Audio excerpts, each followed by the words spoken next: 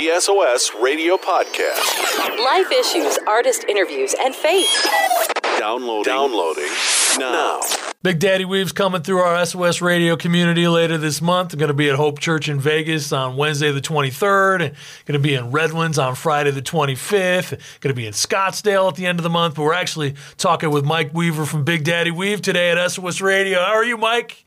Man, we're hanging in there like a hair in a biscuit is what we say in the South, which is also gross if you ever found a hair in your biscuit, which is, I don't even know where that is. So, yeah, I'll pass on the hair, but pass the rest of the biscuits. Wait, how's the analogy go?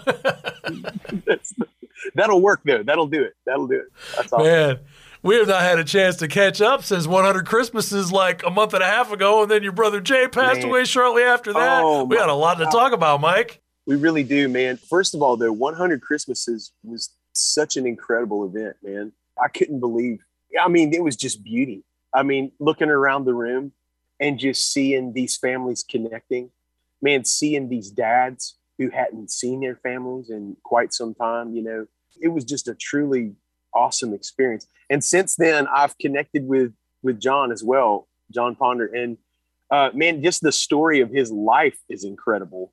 And getting to have been a part of that because of you guys including me in that, that's a thing I'm going to remember forever, you know, and want to learn how to partner with them again and hopefully bring that to some other places. It's really incredible ministry.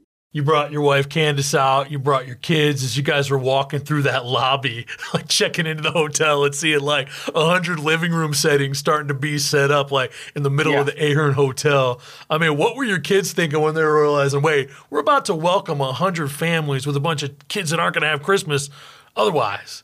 Well, I just think it just really put some things in perspective for them about how blessed we have been. And they were just like, man, this is such a special thing. When you walk in the room, you just know, man, like this is a special time, you know? And what I loved is that when I looked at the people there, I could never have picked out a person that I thought was incarcerated. You know what I mean? It was like, it was just families then. It was just families. So whatever things go with that and the names and the titles and the ideas and all those things, it was like all of that was wiped clean. And I got to stand up there and sing I Am Redeemed over that, you know, which really, Scott, dude, I mean, me and you and the rest of it, we were really just like kind of background noise to like, you know, everything that was going on in that room. You know, it was just incredible because, you know, all of a sudden, all these families who had not been together were together. And, oh man, it was one of the most incredible things I've ever been a part of. Thank you guys for letting me come and be a part of that. There was this little boy with his dad, and his dad had like this freshly shaven bald head, and he was sitting on the couch, and the son was like behind him on the couch, like trying to like reach around, like hugging his dad from the back, and he had like these Hot Wheels cars that he got in the little stocking there, and so he's driving the cars like over his dad's arm, like down his back, and next thing you know, like the dad's kind of laughing, and I see like this little boy like driving the like Hot Wheels cars over his dad's bald head, like vroom, vroom, vroom, vroom, and the dad's kind of looking back. I look at him, and I was like, "What?" Tears about to come out because that dad realized, wait, this is it, man. This is that experience that I've been hoping for. Just hugging on my kids and playing Hot Wheels and letting them roll cars over my bald head. Come on, man. You know, we have all these religious ideas and stuff, but it's like, what does the love of God look like? That's what it looks like. You know, is you know, that's what He invites us into. Yeah. You know, He goes, I don't call you servants anymore. I call you friends. He goes, and He's called us into a place of adoption to where like He's our daddy, you know? And so even when we see the human version of that, it's like, it's really all just pointing to that beautiful picture, man. I'm telling you. Wow, man. Just beautiful. Just beautiful. Well, thanks for coming. We appreciate you being there and bringing your family. Love it, man. I'm just going to like show up next time. You're not even going to have, like, I'm not even going to have, like, I'm not going to be on the bill or anything. I'm just going to be standing outside. I just did volunteering because, I mean, it was just incredible, man. So cool. We're talking with Mike Weaver from Big Daddy Weave on SWIS Radio. And Mike, you and your bandmates met in college at the University of Mobile, and your brother Jay was instrumental in a lot of the songwriting with Big Daddy Weave through the years and touring and playing bass, and recently went home to be with Jesus. And he had some health problems for quite a few years. A lot of people didn't realize. So not all of this was a complete surprise, but it still hurts.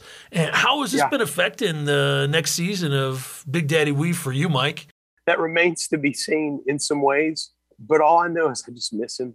You know, not a lot of people can say that was their best friend. You know, their brother is their best friend. We've been partnering together in life for his whole life, right? You know, he was 43. There's nobody that can fill like the space of Jay. He looked like sort of a background role, but really everything came across his desk at some point. And, you know, my brother had struggled with diabetes, but it was diabetes plus. It was something that the doctors could never really figure out. And, you know, in 2016, to save his life, he had both of his feet amputated. He had continued to, his health had continued to decrease.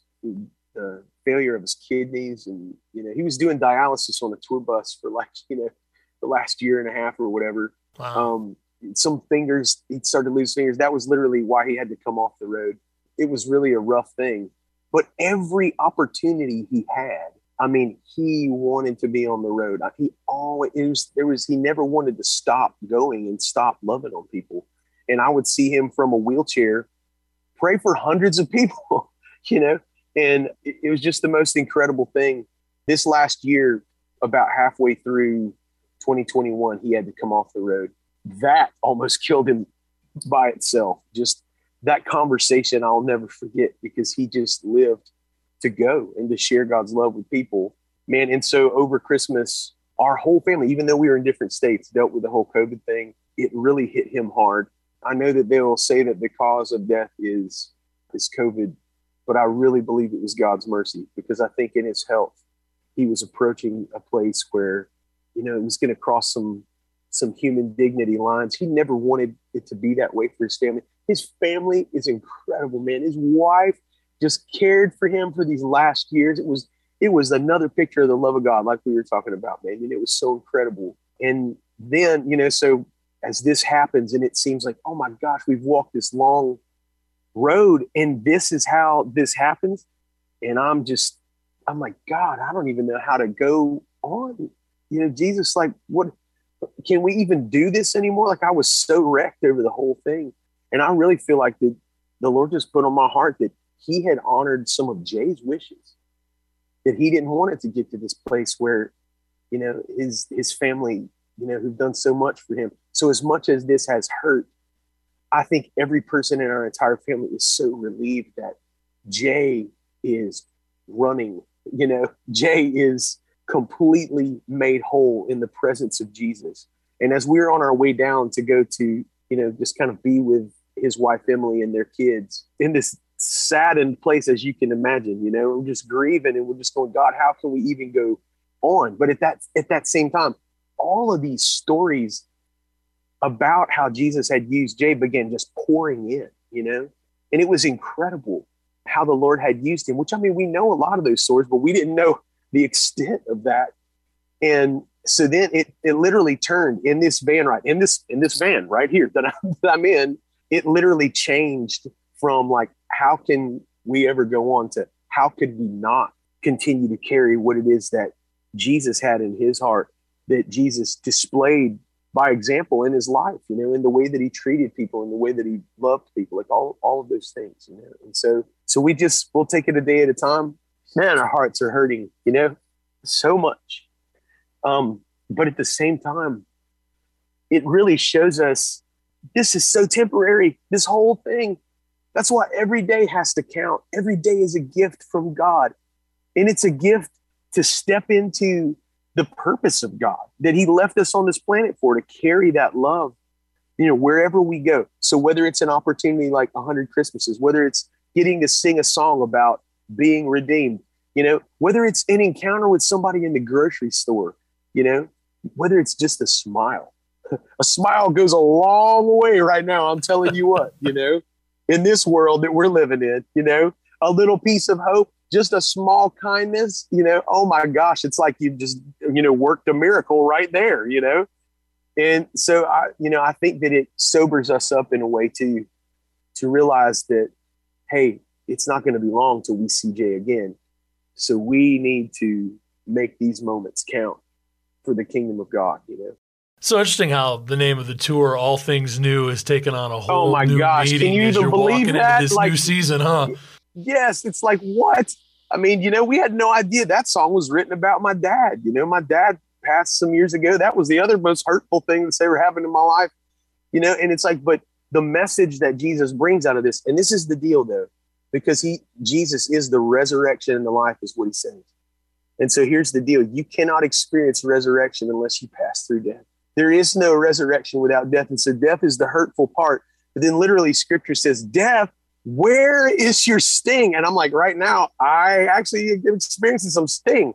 But there's a moment where it changes so much that we literally are like, what power do you have over us, death? Because this life is a blink. It is a gift. We are going to, and I'm telling you, I thought that sorrow and joy were mutually exclusive. Not so. I'm telling you. So if we hear a funny one today, I am going to laugh like I have never laughed before. You know, I'm going to wring the joy out of this day. And man, when it hurts because I'm missing Jay, I'm going to cry my stinking eyes out, man, like I have, you know, it's both. It's both. But so we can experience the gamut of life. Jesus said, I've come to bring you life and life to the full. And man, I'm telling you, we're experiencing a lot of life. There's some good moments, there's bad moments, but Jesus is with us in every moment until we literally experience the moment where we see him face to face. Oh, we're talking with Mike Weaver from Big Daddy Weave, and they're actually going to be coming through at Hope Church in Vegas on the 23rd. It's a Wednesday night. You can grab tickets, or they're going to be in Redlands in Southern California on Friday the 25th. Hey, thanks so much for taking some time out of your Disney trip right now, Mike, and talking with us. Man, thank you so much, bro. And it's always great to talk with you, Scott. And man, we'll see you guys soon, yeah? That whole Disney app thing, man, that is crazy. Like, it's like a whole part-time job trying to plan that out so you can go into a park and ride a ride. I know, man. My wife, Candace, has been so stressed out, man.